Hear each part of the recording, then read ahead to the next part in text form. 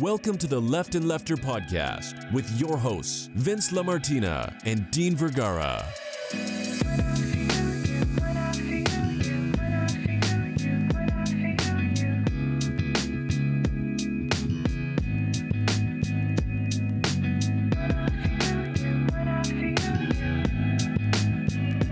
This is the Left and Lefter podcast, where we discuss the current news and events from the ideological perspectives of a moderate Democrat and a democratic socialist. I am your host, Vince LaMartina, and I'm joined by my co-host, Dean Vergara. We are back again with another episode. It has been what feels like forever, but I think it's only been about 14 days since our last episode. But we're happy to be back together again, talking about politics. Dean, how are you doing today? I'm doing well. I'm glad to be back. Glad to be back with you, Vincent. It's always a pleasure. I am happy to be back as well. I think a lot has happened since we last recorded, especially in this political environment where it feels like every day there's something newsworthy dropping. So a lot has happened, and there's a lot to discuss together. Before we get started, don't forget you can support the Left and Lefter podcast directly by purchasing merchandise on our website. Go to leftandlefter.com/shop to get your Biden-Harris 2020 merchandise. We have exclusive Biden-Harris merchandise that you can only find on our website. So go to leftandlefter.com/shop. That's leftandlefter.com/shop. Now let's go ahead and get started with our first segment of this episode, Reacting to the News, where we react to our news story of the week, our good news story of the week, and we nominate our Dumbo of the week. Our news story of the week is that the World Meteorological Association says that 2020 is set to close out the hottest 5-year period in history. The average global temperature for the last 5 years was a record 1.1 degrees Celsius above industrial temperatures. Dean, scientists warn that we need to keep our planet from warming more than 1.5 degrees Celsius in order to avoid catastrophic damage. But obviously, based on this new report, we are nowhere near meeting that goal. What is your reaction to this new report from the WMA? Yeah, so Vince, quite frankly, my reaction to the story is of anger, as it should be for most Americans and most citizens around the world. That the most powerful country in the world, the most wealthy country in the history of the world, is doing absolutely nothing to curb the effects of climate change. And what this news article outlines is that even with our decreased energy consumption during COVID-19 and the pandemic, it's still not enough. It's still not enough to ensure that future generations will have a planet that can somewhat resemble the one that we have been able to enjoy for so long. And what makes me equally upset about all this is that our president and the Republican Party has been hell-bent on removing the United States of America from the Paris Climate Accords. And even though those accords would not be enough to ensure that climate change wouldn't forever change the face of our planet, it was a good first step, and it was a necessary step. It was a necessary step because it was the first time you had all of the major countries around the world coming together and saying, okay, this is what we have to do. There's a certain standard we have to meet to ensure that the effects of climate change are mitigated as much as they possibly can be. And you know what? This president did keep his campaign promise. So when you look at all these things together and our inaction, our inability to meet this moment, because such a large percentage of our country believe that climate change is a hoax. And I don't know what evidence, what proof we can show them that will convince them otherwise. And then, just to get back to the article specifically, what was eye-opening, at least to me, was the fact that I mean, it's just not something I really thought about, how our climate scientists in the current environment are unable to monitor the effects of climate change because 85% of the monitoring is done via planes. And those have, I think it said it's down 90%, if I'm correct. So not only were we in an awful situation before COVID-19, our top scientists around the world right now are unable to adequately monitor where we are right now. And our president, again, I hate to bring it back to Trump, but I mean, how can we not? How can we not bring it back to Trump and this election? How you have one person who is trying to convince you that climate change is not real. And then you do have another person by the name of Joe Biden, who at least he believes in climate change. And I do have some issues with his policies, especially pertaining to fracking. But at least he thinks climate change is a real thing. But it's just, it just every single time I read an article about climate change, it just pisses me off. Yeah, it's tough when you read articles like this and just know how dire the situation is, and yet how little Americans really seem to care. If you look at public opinion polling, only 61% of Americans are even concerned about climate change. And that tends to be about 30 to 20% lower than most other countries. And sadly, of that 61%, only 41% believe it could actually impact them. And if we know anything about how Americans tend to vote and tend to care about things, they only care about things when it directly impacts them. So like you said, Dean, as the world leader, the most powerful country in the world, to not be even part of the Paris Climate Change Agreement is inexcusable. And the lack of concern among people, especially in this country, is borderline pathetic. We are the second largest emitter of emissions, right behind China. And for us to not be the leader in this mission to stop global climate change from occurring is unfathomable. I mean, look who we're surrounding ourselves with. The only countries that have not ratified the Paris Climate Agreement is us, Iran, Turkey, Iraq. It's basically us and the 10 oil nations. We're the only ones who seem not to care and not to believe this is the real deal. So it really kind of shows you the grave situation that we're in. And one of the things in this article specifically that I was kind of taken back about was the fact that it seems that during COVID-19, the pandemic, and the global shutdown that happened because of the pandemic, even with less people driving, less people flying, it wasn't enough to really do anything. I think what that shows me is that, like you said, the Paris Climate Agreement is a great first step, but we have to change a lot more than just that. If we're going to truly stop this, and if we're going to truly stop the planet from warming, we have to change our lifestyles. It has to be more than just, hey, let's go to electric one day. Hey, let's, screw in a couple light bulbs here and there. It's going to take a lot more action than that. But the problem is we're not even at the first step.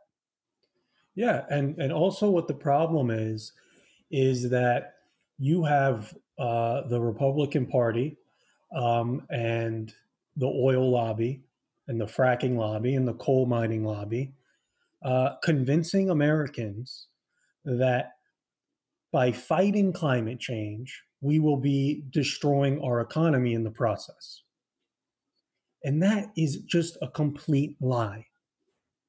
Just, think about the Green New Deal. Think about all the jobs that would be created. The Green New Deal outlines specifically that we would be replacing lead pipes, weatherizing homes, expanding railways, manufacturing wind turbines. These are all jobs that so many of our Americans have lost in this country. Hard jobs, but dignified jobs, manufacturing jobs, jobs that will allow them to support their families. And instead, they just keep scapegoating immigrants and individuals who don't look like them. And that is what is also upsetting about all of this, is that they're believing it. They're believing that whether it be the Green New Deal or other type of alternatives in order to try to fight climate change will destroy our economy. But the opposite is the case. There's a reason why China is investing billions of dollars in green jobs, because this is the future. So we're going to be stuck with coal, and we're going to be stuck with natural gas while the rest of the world is using renewable energy. And where does that leave us?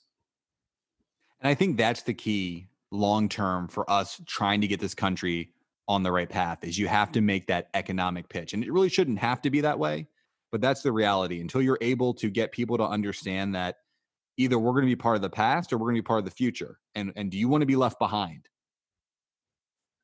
That's the only way I can see that we'll get enough Americans truly bought in to fight climate change. Because right now, even if 61% agree that climate change exists, which is very low compared to other countries, they just seem not to care because it does not, in their opinion, impact them directly right now. And that unfortunately means that it's an issue for most Americans that, yeah, they'll talk about it, but in reality, they don't want to do anything about it. They don't want any possible inconvenience to affect them. Yeah, I mean, I think that's definitely part of it. But I just think we can't ignore the fact that you have multi-billion-dollar industries constantly bombarding the American working class with this narrative that fighting climate change will destroy our economy. Other countries have people that are self-interested, right? I just think that's human nature. What our Western allies don't have is a constant, again, bombardment of lies and fallacies and mistruths thrown at them by corporate lobbies, and the same corporate lobbies that, you know, they support politicians that enact laws that support them, and it's just this endless cycle that never ends. I agree, and I think that's part of the problem, but I also think some of it lies with us as the American people. As a society, we love to talk about issues, and you can name other issues that are popular to talk about that we all can agree are major problems. But besides posting something on Instagram or maybe sending a tweet on social media, that's the level of engagement that we're really willing to commit to it. Look at the fact that 94% of Americans support the idea of recycling. You know, it's something we all agree with, right? 74% of Americans believe it should be a top priority. Less than 35% of Americans actually do it. And that right there is the issue that we have. I hear you. I guess what I'm, you know, I don't really think there's any argument here. I think we're just looking at the issue from two perspectives. But, you know, it is going to take, and you alluded to this in the beginning, it's going to take a real structural change in how we think and operate as Americans, what we think our economy should be, what's fair and what's unfair. These concepts, although they're vague and they sound theoretical, they have lasting real world effects. Because unless we are able as a country to reassess what success means, how little or how much we're willing to tax our billionaire class and corporations in order to have the funds to fund the Green New Deal, all of these things are interconnected. And while I hear what you're saying, that, you know, and I'm guilty of it too, right? Like we all say, oh yeah, I believe in this, I believe in that. And then, do I really want to make that decision because it's a little bit more inconvenient. So you're right. We all have to reevaluate our impact and our impact on the environment.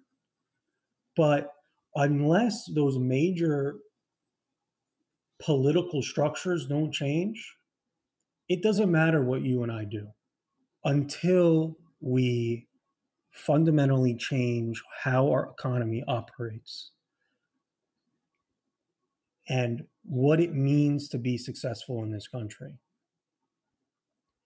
Nothing is going to change because the truth is we do need to raise taxes in order to fund the Green New Deal. Corporate America will have to pay its fair share. And there's a reason why they're fighting against it. I hear what you're saying, and don't get me wrong, I support the Green New Deal, but my argument to that would even be the Green New Deal is not enough.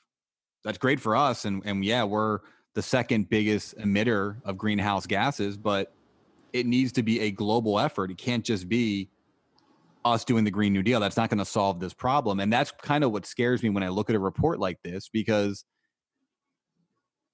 Green New Deal aside, we can't get our citizens to properly recycle, doing even just the basics. And we both admit that it's going to take a lot of work for us to get there as a country and to be bought in. But the problem is there's not a lot of time. Yeah. The only thing I'll say to that is you're right. It's not enough. The Green New Deal in America is not enough, but we have to do something. And we still are the leader of the free world. And by us making such a major commitment, hopefully, and this may be naive, it will wake up the rest of the countries that are lagging behind.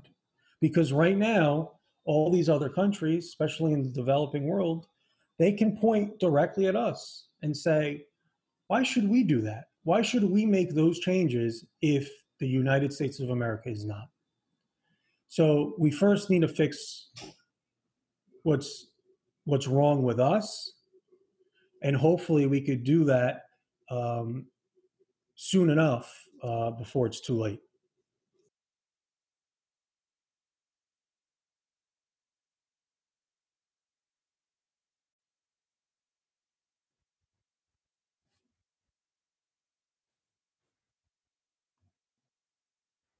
Well, Dean, after that discussion, I think we definitely need some good news. And our good news story of the week is billionaire Mike Bloomberg has pledged at least $100 million to help Democratic nominee Joe Biden's presidential campaign in Florida. Dean, with polls tightening in Florida and early voting starting September 24th, do you think Mike Bloomberg's cash infusion will be enough to get Joe Biden across the finish line in Florida?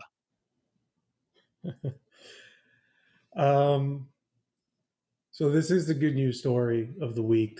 So I'm going to be as positive as I possibly can be when it pertains to Mr. Bloomberg. Listen, I'll take his money. We're both Floridians. We understand how important it is, especially in this state, to not only raise a lot of money, but spend a lot of money. Florida is one of the most expensive, if it not the most expensive state to run a political campaign, just given the geographic diversity of the state. So, yes, it is good news. I welcome Michael Bloomberg's $100 million. So the reason why I'm trying not to laugh,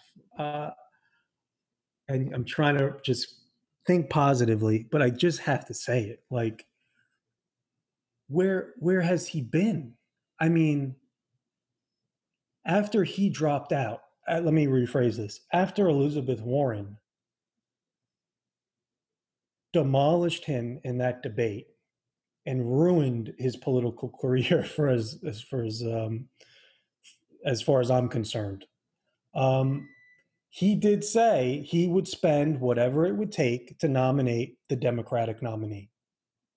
He promised. Have any checks been cashed? I think not.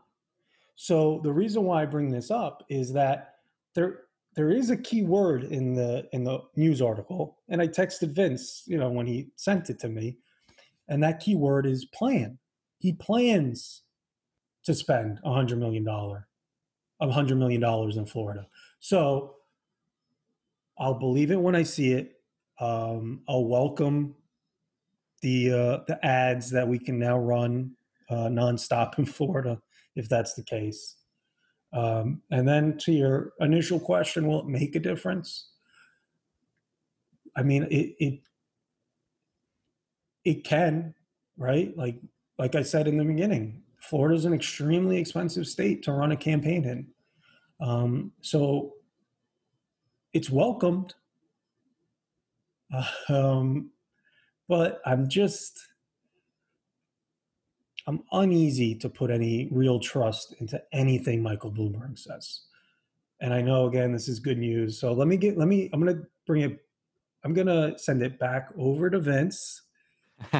I think he'll be better able to keep this positive. So what are your thoughts on this, Vincent? Dean, I understand your hesitancy when it comes to Mayor Bloomberg's commitment to spend money for other people. Now, that being said, I think it is worth noting that in 2018, during the midterms, Mr. Bloomberg supported a lot of candidates and causes, and he put his money where his mouth was, and he spent the money, and he did what he had to do, and he helped us win a lot of races. However, there has been a growing cry, even among moderates, but especially on people on the left of our party, that Bloomberg promised this. He promised he was going to do it. And once again, this is him not following through with his commitment to help the Democrats. So I understand people's hesitancy to take him at his word when he makes a commitment like this. But when you look at the press release that he released, it seems to be done with the Biden campaign. So there seems to be a lot of communication about how this is going to be done that has already been handled. I believe that he is going to come through with the money, and I think it is really needed. When you look at Florida, Dean already mentioned this, but it is a very expensive state to run a campaign. Additionally, one of the things that Joe Biden is going to have to find a way to overcome, and he has done it throughout this whole election, is the fact that he doesn't have much of a ground game in any state. That's one thing that has been criticized pretty heavily of him, is that they have yet to invest as much money as the Trump campaign is in building an actual infrastructure in these battleground states to get people out to vote. Now, that's not to say that they don't have a plan, because they do. I just think that their plans may be a little bit different than the typical path taken by candidates. It seems the Biden campaign is going with much more of a digital approach, much more of a virtual approach. And I'm sure COVID and the pandemic has a lot to do with that. But I think when you look at Florida as a state, it is very expensive. And let's be honest, the demographics in Florida aren't great for Democrats. 2018 was a banner midterm for Democrats across the country and everywhere except for Florida. It is a tough state for Democrats to compete in. I think people misjudge Florida. I think they look at the number of minority voters in the state, and they feel that Florida should be easy for Democrats to be able to win if they can just simply rally their base. But it's not that simple. Though Florida does have a large Latino population, that Latino population is very different. It consists largely of Cuban voters, which tend to be much more conservative. Additionally, Trump has done a great job of energizing that panhandle in Florida, which might as well be Alabama. It is his base. It is where he gets his votes, and he has energized that group of people to come to the polls. So I think for the Democrats, when you look at the state of Florida, and this is what I think the Biden campaign's looking at, is the old path of winning going to work anymore? And I think the Biden campaign has concluded it's not. I don't think that you can just run the score up in Miami-Dade, run the score up in Broward. And for people who are unfamiliar with Florida, that means the Miami, Fort Lauderdale, Southeast Florida region, that we can run the score up there and it's going to be enough to counter the rest of the state. That's not there anymore. You can't just win doing that. And if you don't believe me, go ask Andrew Gillum. He had a great campaign. He did everything he could to mobilize the Democratic base in Broward and Miami-Dade. It was not enough. So I think for the Democrats to win, for Joe Biden to win the state of Florida, he's going to have to spend a lot of money. And he's not going to only have to worry about getting the vote out. He's going to have to try to get new voters. Yeah, and that's why it is good news, Vince. It is good news when a multi-billionaire decides to make a nice donation to one of our candidates. And I know I said I'd keep it positive, but I just really can't help myself. Michael Bloomberg is worth $55 billion. He's promising $100 million. Do you know what percentage of his net worth $100 million is? Do you? Not very high. Yeah, it's 0.2%. So just to put this in perspective, I don't know what Vince makes it a year. Probably a lot. It is less than $100 million, by the way, if anyone's wondering. Well, let's just say to make it easy on my math abilities, which are not very good, let's say Vincent makes $50,000 a year. 0.2% of $50,000 is $100. So Michael Bloomberg promising $100 million to Joe Biden in Florida would be like Vincent donating $100 to Joseph Biden if he were making $50,000 a year. So I'm not overly impressed by this gesture.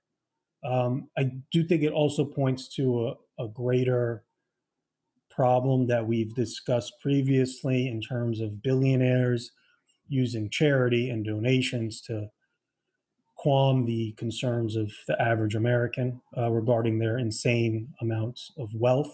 But I digress. Again, this is good news. I accept the money. Thank you, Michael Bloomberg. But I just had to say it. Dean, I agree. I mean, there's no doubt I wish Mayor Bloomberg would have considered donating more. In his defense, you quoted him as having $55 billion. I believe after this last election season, he's now down to 54 because he did spend $1 billion of his own money on his failed campaign. So, let's cut him a little bit of a break. But yes, I wish he would give more money. But that being said, let's take what we can get. It's still $100 million in one of the most important states. It is not a must win for Joe Biden. Joe Biden does not need to win Florida to win this election. And that's probably not even plan A for him, if we're going to be honest about it. When we look at the Biden path to victory, the 270 electoral votes needed to become president, it's probably not his path A. But I will say this. I think the reason Mike Bloomberg and the Biden campaign said Florida is the state we should do it is because there is no path for Donald Trump if he does not win Florida. We know that. Donald Trump cannot find the map to get him there. He could even have Andrew Yang. It's not going to make a difference. The math is not there. And who knows? I mean, Mike Bloomberg's a businessman, and I'm sure as we get closer to the election, if he thinks there's a need for more money, I'm sure he'll give more. I don't think he wants his $100 million to go to waste. If he thinks that there is a huge need, and as the state continues to tighten, the need it becomes more evident, he's going to continue to donate and give more money to the cause. I have no doubt in that. He doesn't like to lose. People in his position don't get where they are losing a lot. Unless you're Donald Trump. Yeah. Well, I'm waiting very patiently for his next $100 donation. Well, and don't forget, you don't have to be a billionaire to help support Joe Biden. Anyone listening to this podcast can go to joebiden.com and donate anything, even 0.2% of what you make per year to the Biden campaign. And we are at the home stretch right now. So I do encourage everyone, go give your 0.2% like Mike Bloomberg and donate to Joe Biden and Kamala Harris at joebiden.com.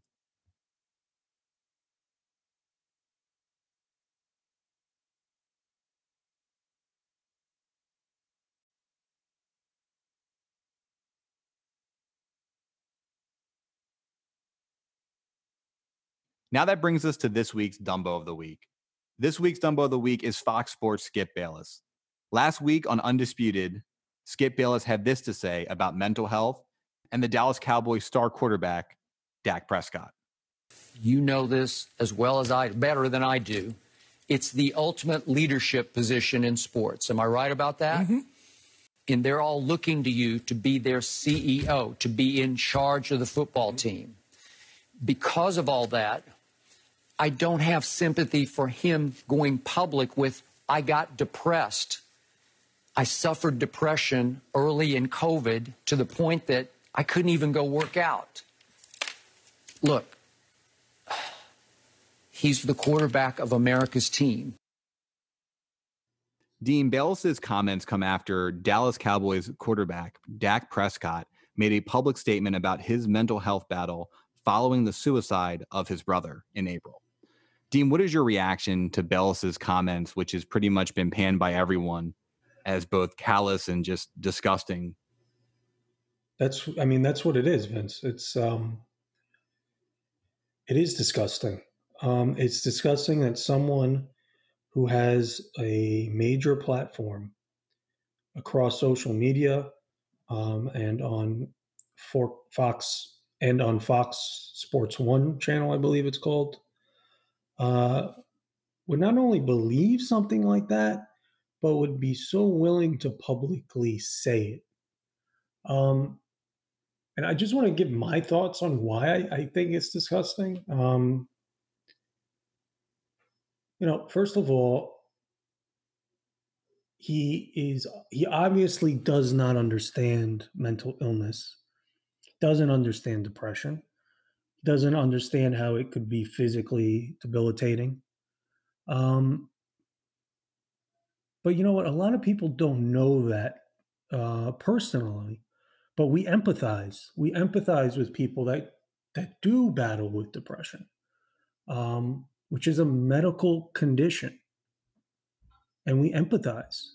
And here he is showing a complete inability to empathize with someone who, in a time where it's so popular to just be and show how tough you are and your bravado, in this time, in this political climate, in Dallas, Texas, to come out and say, you know what, this is what happened to me. This is how I was affected. This is how I was affected by the suicide of my brother, which followed the death of my mother. And he is doing something that we've been asking our athletes and our public figures to do for so long, and that's to raise awareness about mental illness and depression and anxiety and bipolar disorder, all of these things that affect so many people in this country. And for Skip Bayless to say, oh, this is a dog-eat-dog league, and you have to be tough. You have to be tough. Well, you know what? To me, it is tough. It does show toughness. It does show toughness to show vulnerability, especially nowadays. And that's what he did. And think about all the other young boys and girls who are fans of his, who are going through all sorts of things, especially now in the pandemic and bullying and cyberbullying, and all these things that are plaguing our youth.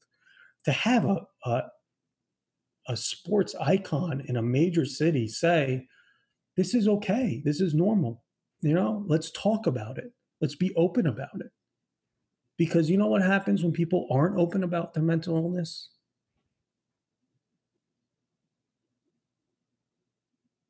What happens is what happened to Dak's brother, because they feel they can't talk about it. So it is disgusting. And what's even more disgusting is that he's doubling down on the comments. And he's saying we're misconstruing his comments. Okay. That's really all I have to say about that. Yeah, I agree, Dean. And, I'm shocked by the lack of sympathy and empathy that Skip Bayless showed. And I'm shocked because for those who do not follow Skip Bayless or listen to him often, he is an advocate for a lot of the things that we all share and believe in. Skip Bayless was at the forefront of Black Lives Matters. When Colin Kaepernick took a knee, Skip Bayless had his back and talked about the importance of doing so. He has been a huge advocate for equality, not just racial equality, but LGBTQ rights. So I'm shocked, but I'm more disappointed knowing that this is not the Skip Bayless that I think most people have come to respect in the industry. You know, part of this job that he has is to kind of be a shock jock. If you've never watched Undisputed, it's similar to what we're doing for politics, but for sports. You know, they're reacting to news or reacting to things that are going on. And I understand how easy it is to have something misconstrued. But the fact that he, when asked about it and when he was criticized about this, doubled down on it shows that he still doesn't really grasp the concept fully. And again, for someone who has been so consistent with advocating for important issues like Black Lives Matters, like gender equality, it's really sad and shocking to see him make these comments and then not to apologize for them. And, you know, I saw that Fox Sports and the network put out a statement with their support for Dak and his mental health and his mental illness struggles that he's going through. But obviously the fact that Skip made this mistake, and hey, we all make mistakes. It happens. Yeah, we do. There are plenty of times where Dean or I will say something and we'll go back and listen to it. And we think to ourselves, man, that did not come out the way we intended it to be. I get that. But just the fact that he won't apologize for it, to me, is alarming. And again, I'm just so shocked considering his past history. Yeah, and listen, I think it's I think we also have to consider the fact, and this is definitely not a defense of Skip, because if you've just listened to what I think about it and what Vince thinks about it, you know, we completely reject his statements adamantly. But it is a generational difference. I think a lot of older Americans like Skip feel that way about mental illness, and that's part of the problem. I think that's why so many older, especially white males in this country, are committing suicide, because it's that thought process. It's the idea that if I open up about what's going inside my mind, that I'm weak and that I'm not strong, and that means I'm not a man. And it's dangerous. It's dangerous rhetoric, and it has to change. And I don't know if it'll ever change for Skip, but it's going to change, because we do have people like Dak Prescott, Michael Phelps in the sports world are coming. You know, Michael Phelps coming to my mind right away, that are saying, no, listen, we have to talk about these things. We just have to. And I think you're right. You know, it's no defense of what Skip said, but I think it is generational. I think they look at it as a sign of weakness. I think a lot of people in older generations also look at depression as a lack of work ethic or a lack of effort, as an excuse for why you can't do something. And though I think science and a lot of the younger people in this country have understand the severity that depression and anxiety has on people, there are some who still just don't get it. And I think it is generational. But like you said, Dean, it doesn't justify what Skip said. And I think instead of us just focusing on what Skip said, I think that as a society, it's important that we condemn it, but we need to put our focus on what Dak said. Because I think what he said about his struggles with mental health are important. More people need to hear that message, that it doesn't matter how much money you have. It doesn't matter how successful you are. People struggle with mental health issues when major things happen, and all of us struggle differently. And it's not weakness, and it's not something you should be ashamed of or feel that you're any less of a person because you struggle with it. And don't forget, we can all help prevent suicide. The National Suicide Prevention Lifeline provides 24/7 free and confidential support for people in distress, and prevention and crisis resources for you and your loved ones. If you or anyone you know is suffering, please call 1-800-273-8255. That's 1-800-273-8255.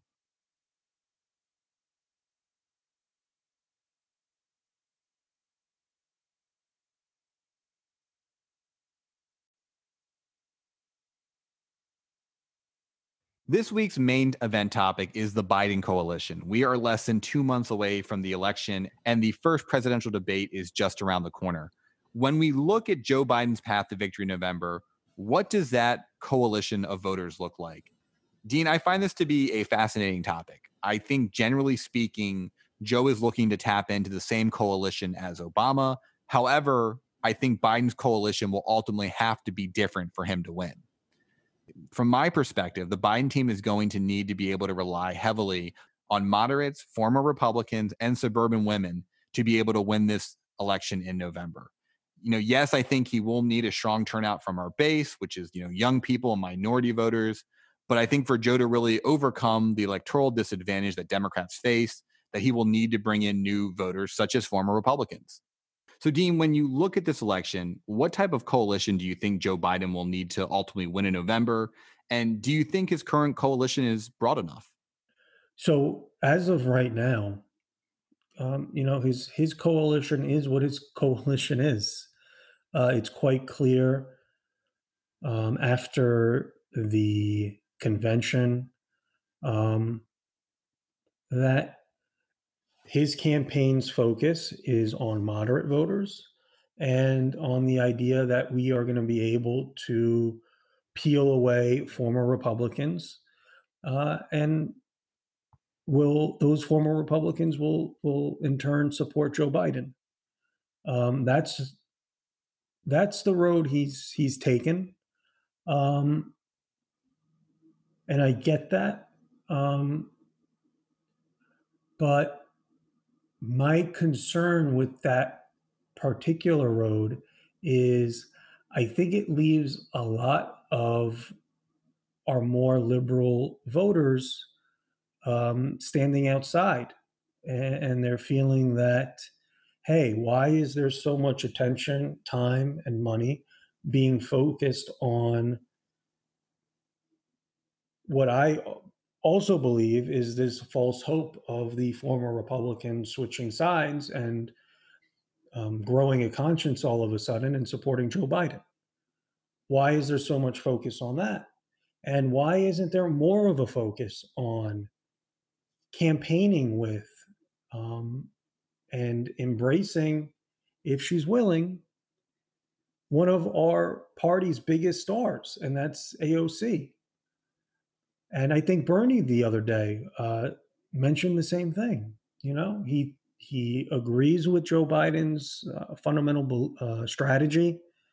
I think, if I'm reading between the lines, I don't think he's really arguing against the overall structure of Biden's campaign. But he does raise some very valid points that Joe Biden should be talking more about how he supports raising the minimum wage to $15 an hour, how we're going to create green jobs of the future, how we're going to raise taxes on corporate America, albeit it's not a lot, but it's better than what we're currently seeing. And by focusing on those policy ideas, it's my belief, it could be wrong, that in turn the coalition will broaden, because you're going to have more liberal voters believe that, Joe Biden's whole campaign isn't being beholden to moderates and former Republicans. And again, my fear is, and it has always been, that we as a party need to present a clear message of what we're for, not just who we're against. Vince and I had many discussions about this, about the 2016 election. And I do believe that was our fundamental mistake back then. And I just fear we're doing the same thing. It's not going to be enough to just point out how awful Donald Trump is and hope we can scare enough moderates and former Republicans into thinking, you know what, Biden's my guy. He's a good guy. He's an empathetic guy. He's genuine, which all those things are true. But if we don't present the American people as, if we don't present the American population with real policy alternatives that will result in real economic changes in their lives, I do fear we're gonna fall short again, because we win as a party when our voters are excited about supporting our candidate and what our candidate is fighting for. That's when we do best. That's when we saw record turnout. When our party struggles, especially in terms of turnout, it's when we present, again, the American people this choice of good versus evil, dark versus light. Will that messaging be enough? Is that enough of a difference to make sure that we win the election? I really hope it is. And to be fair, the Biden campaign and his manager, they've been right along the way, right? He is our nominee. We all counted him out, or at least I did, and he's still standing. So they do deserve the benefit of the doubt, and I hope I'm wrong. But it's just bringing back bad memories, if you understand what I'm saying, Vince. Dean, I understand your concern. I understand Bernie Sanders' concern when it comes to wanting to focus this election back on the kitchen table issues, right? Wanting to focus this election back on what we can do as a party and what Joe Biden can do as a nominee to make things better for Americans, especially economically. However, I think when you look at the path the Biden campaign has went down, when you look at the coalition that they're trying to build, it is a different coalition than maybe Bernie or the far left would want them to build. And, his coalition is what it's going to be. And like you said, Dean, when you looked at the DNC in a whole night committed to independents and former Republicans, they are banking heavy on that voting bloc to turn out for them in a way that other Democrats have been unable to make it happen. Right? No other Democratic nominees have ever courted the other side the way the Biden campaign is trying to court them. And there's a reason Biden's doing it. And let's be honest, when you're looking at public opinion polling, Biden is leading with independents. He's leading with seniors. That's something Barack Obama never did. He didn't do it in 2008, and he didn't do it in 2012. You look at a recent Military Times poll that shows Joe Biden winning among active military members. And the reason for this is because, yes, Joe Biden is doing a lot to try to court these voters to become part of this very, very broad coalition that he's trying to build. But I think it's also because Donald Trump is the most disastrous president in U.S. history. And you look at recent news stories from The Atlantic where Trump referred to veterans as suckers and losers, or even Bob Woodward's interview with Trump where he admitted that he downplayed the coronavirus on purpose. Trump has made a political climate where the Biden campaign is making a very calculated tactic and a very calculated move that they can win over these voters. And let's face it, if he does win over these voters, these independents, and he ends up winning seniors, this will be the most broad coalition that anyone has ever had. More broad than what Barack Obama built in 2008 and 2012. But I think because of how broad this coalition is going to be, it's very difficult to pull off. It is going to be tough to keep your base energized like the far left, but also keep those former Republicans in the fold. Also win over independents. There's a reason that most candidates don't go down this route because it's a very complex situation. And you're going to have to try to bring a lot of people together who don't agree and focus them on one common goal, which is going to be to defeat Donald Trump. And I have argued, and so have you, Dean, on this podcast before, that I question whether not being Donald Trump is enough, right? Is that enough to really win election? John Kerry tried to be not George W. Bush. It was not enough in the end. However, I think this election is a little bit different. I think when you look at the favorabilities between George W. Bush and Donald Trump would do anything to have Bush's favorability ratings at this point. They're completely different. Additionally, I think that this idea that Biden cannot win without a major policy initiative. This is where Dean and I think the far left and the moderate base of our party, and even the different campaigns are kind of argued about this idea. Like, what does it take to win? Do you need a policy initiative to win? And a lot on the left would argue, yes, you need to be able, and that's what Bernie's arguing, right? That's what Dean's arguing, that you got to be able to say, hey, I'm running on a $15 minimum wage, right? And let's be honest, if you talk to most Biden supporters, I don't know if they even know that. Like, he is running on a very progressive platform, and that he should take this platform and go to the American people with it and say, yes, I'm not Donald Trump, but I'm more than that. And I give some credence to that. But what I disagree with, and what I've disagreed with Dean in the past, and I even have my own internal battles, I do think that you can win on this idea of dark versus light. And I'm going to tell you why. Because when you look at 2008 with Barack Obama, with the energy that was behind Barack Obama, he won not on policy. He won because of hope. Barack Obama ran on a progressive platform for the time, but compared to now, not progressive at all, right? He won because he was going to give you hope. It was change we could believe in. He signified this coming of age that America needed to have. It was the moment, and he rose to it, right? When you look at Donald Trump, he ran on Make America Great Again. Yes, build the wall. There was other policy initiatives. But to be honest with you, and I'm not trying to be demeaning, but most of his base can't even spell the word policy. Like, they don't care about policy initiatives. It was Make America Great Again and go back to the way it used to be, the good old days, right? That's what he ran on. Even this current election, it didn't make a lot of news. It should have. But if policy was so important, Donald Trump literally had no policy initiative at the GOP convention. They did not have any initiative. They didn't talk about policy. It was Make America Great Again. Again. Like, that was literally the whole message from the Republican convention. So he's not running on policy. So yes, I agree that I agree that having something that people can latch onto is important, and policy can definitely be that vehicle to get them excited to vote for you.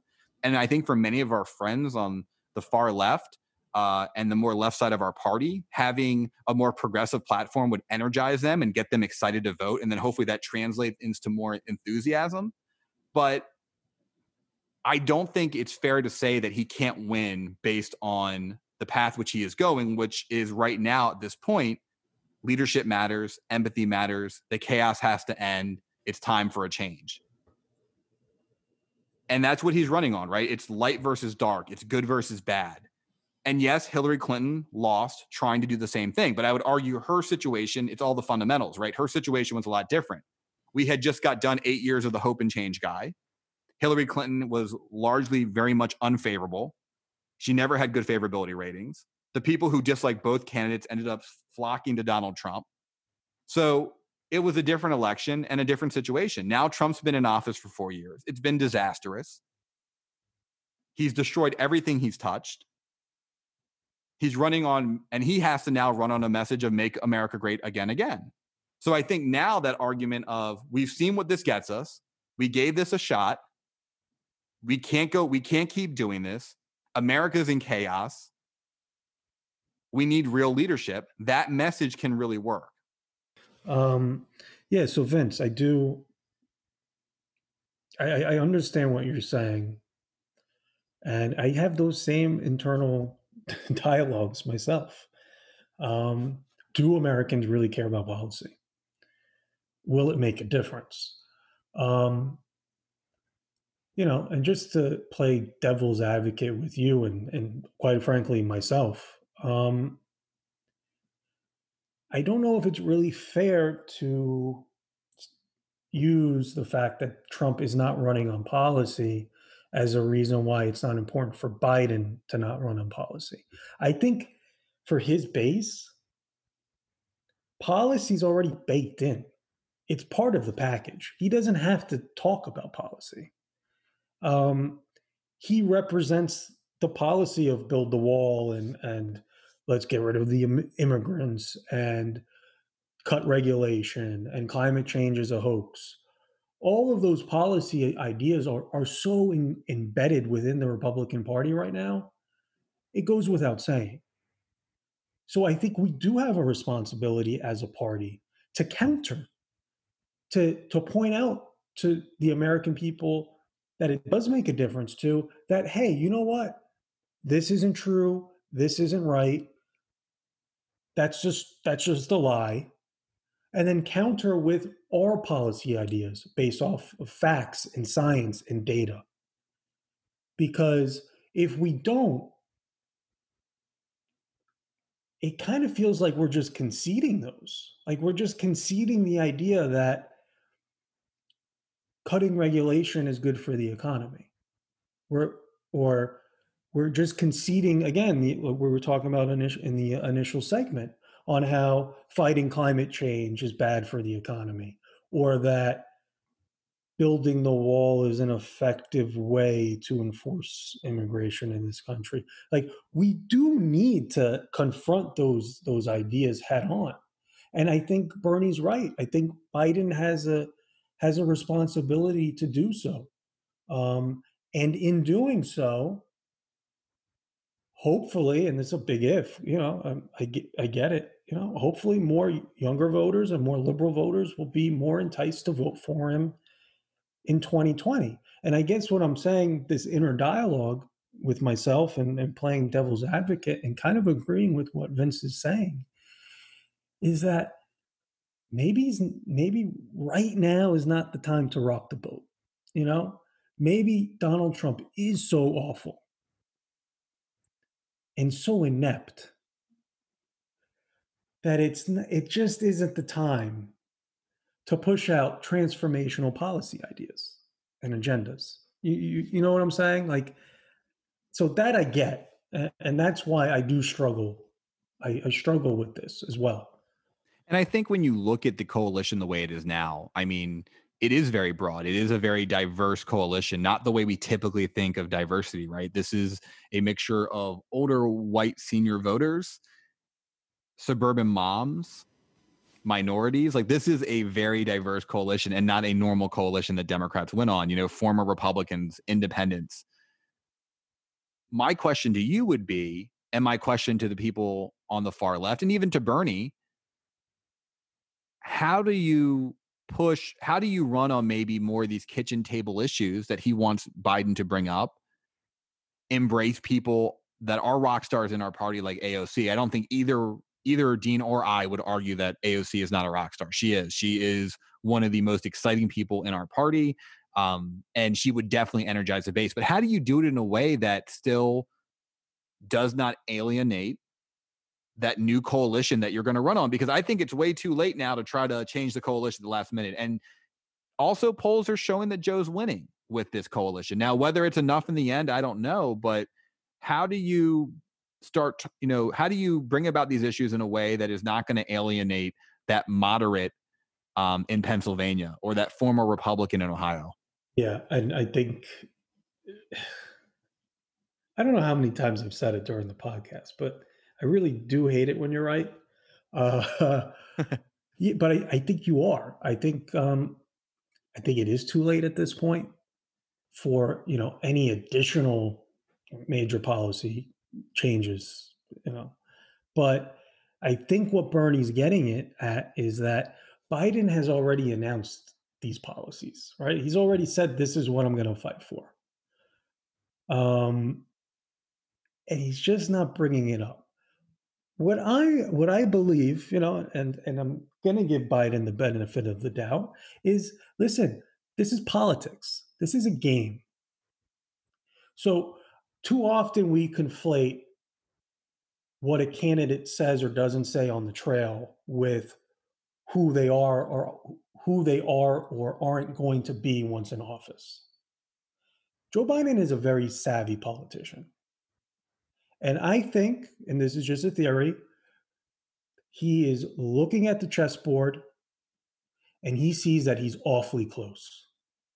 And why make a sudden risky move at this point in the game? And once he wins, it's up to us to hold his feet to the fire and say, hey, listen, these are the policy agendas that you signed onto. This is why Bernie Sanders said you will be the most liberal president since FDR. We're the goods. But that comes after he wins. He has to win first. And I think he is playing a game. and not in a bad way and not in some kind of like Machiavellian way, but just a realistic way that he doesn't want to alienate so many of these moderate voters that are on board with him right now. I think you're right, and I think it is a large part strategy, right? If you're winning, you don't change what got you there. I know we always use sports analogies, and probably some people hate it, but it's like in football, if you are winning the game by running the ball consistently and it's the fourth quarter, why would you stop running the ball? Like, that's what got you there. You're going to keep on doing what has consistently been working. And for the most part, based on public opinion polling, Joe Biden's winning. So I think when you look at his coalition that he has built, he's put a lot of time into courting those moderates and those independents. So I don't think that he's going to try to bring someone like AOC in and campaign with her. I think that he should, however, try to get her to be part of the campaign more than she is now, because the convention was odd. It was odd the fact that she was brought in to talk for Bernie, and she had no other part other than that. It was very obvious that Bernie wanted her to be part of it, wanted to bring her in, and the Biden campaign, I think, was a little bit reserved about using her for any other purpose. And I get it. I understand it. There's baggage that comes along with her. However, I think it is a smart strategy on their part. They can still have her get out the vote for young people. They can have her on, Instagram lives and TikToks and social media, really campaigning for them, maybe a little bit of at a distance, but getting people energized. And even if it's not, hey, you need to vote for Joe Biden, it can simply just be, hey, Donald Trump is a disaster. Donald Trump is a threat to America. Get out and vote. We need change desperately now. She doesn't even need to say the words Joe Biden or Donald Trump to tell people what to do. Like, she can make that message very articulately, and she's done it her whole career. So I think that, hopefully the Biden campaign will bring her in. But I agree, it's a strategy, and you can't change the strategy now. The coalition is what it is. And if we lose those independent, moderates, white suburban voters, we are in trouble come November, because the math is not there, right? The Biden coalition, exactly the way it was in 2008 and 2012, that coalition is not going to be enough to get us over the finish line. It wasn't enough for Hillary either. I think the pause for concern, and where you might see a little bit of a move to get out the vote, is over the next month, especially if the Biden campaign continues to see tightening in states like Florida, North Carolina. A lot of these swing states are tightening, and that's expected. But I think what is a little bit concerning, Washington Post put out a great article about how much the Biden campaign was spending on fundraising compared to the Republicans. And actually, Republican operatives are really concerned about the fact that the Biden campaign has basically been just completely blanketing the airwaves. For those who don't know or don't remember, the Trump campaign's a little bit in a tight cash situation. They wasted a lot of money.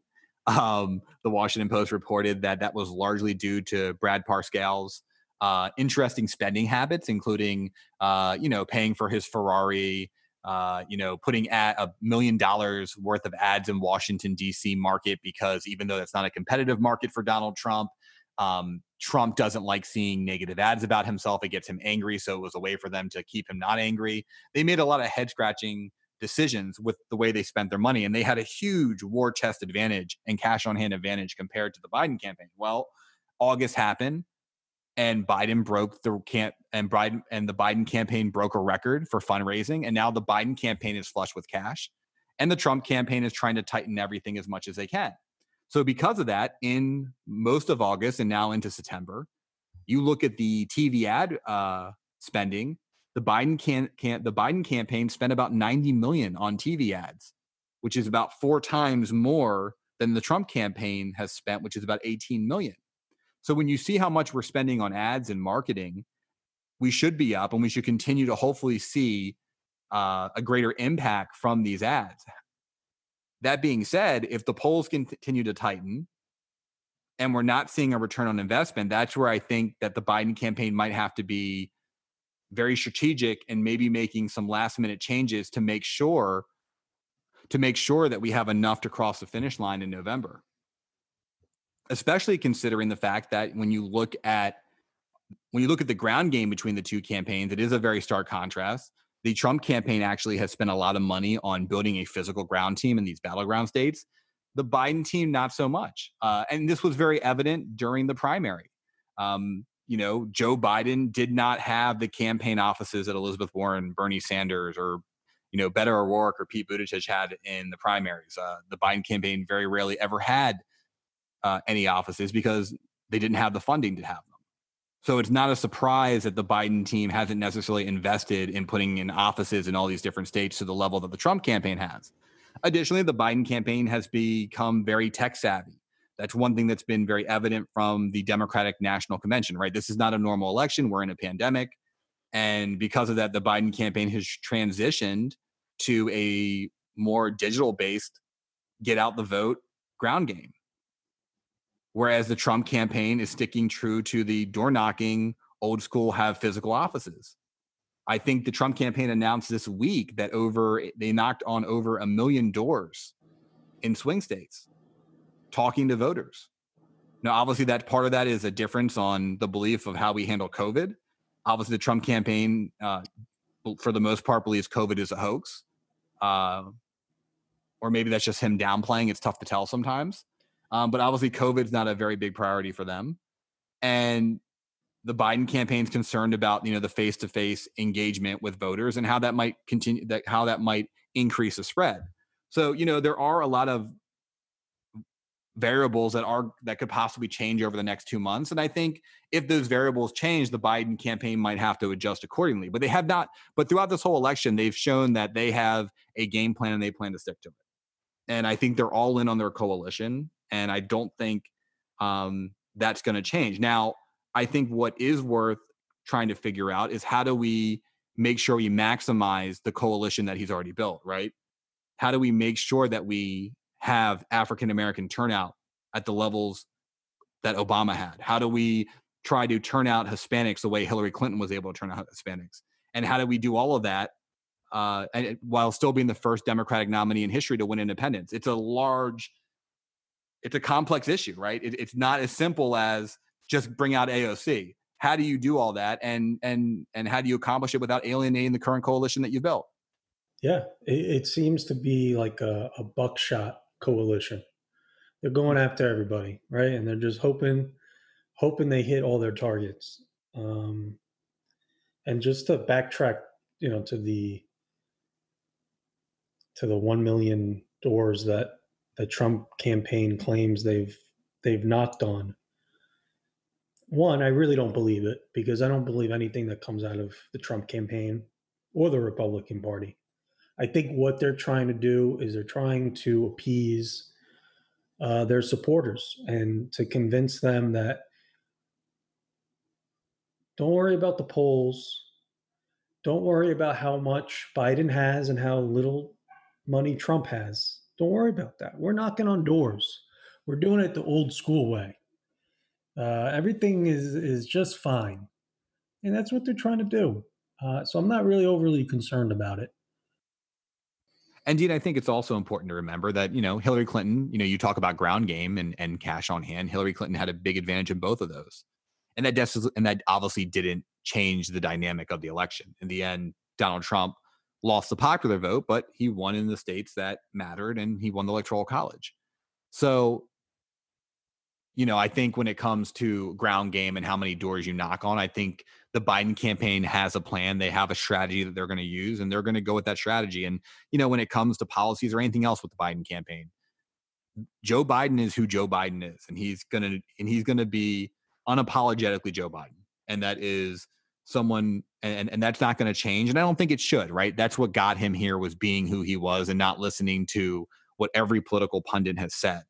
And I think unless you see the polls drastically swing, there's not going to be a change. And frankly, at this point in the election, would it even matter? Right? We're so close. We are 2 months away, and it's hard to believe it, but we are 2 months away from from voting. And if you don't know who you're voting for at this point, it's just.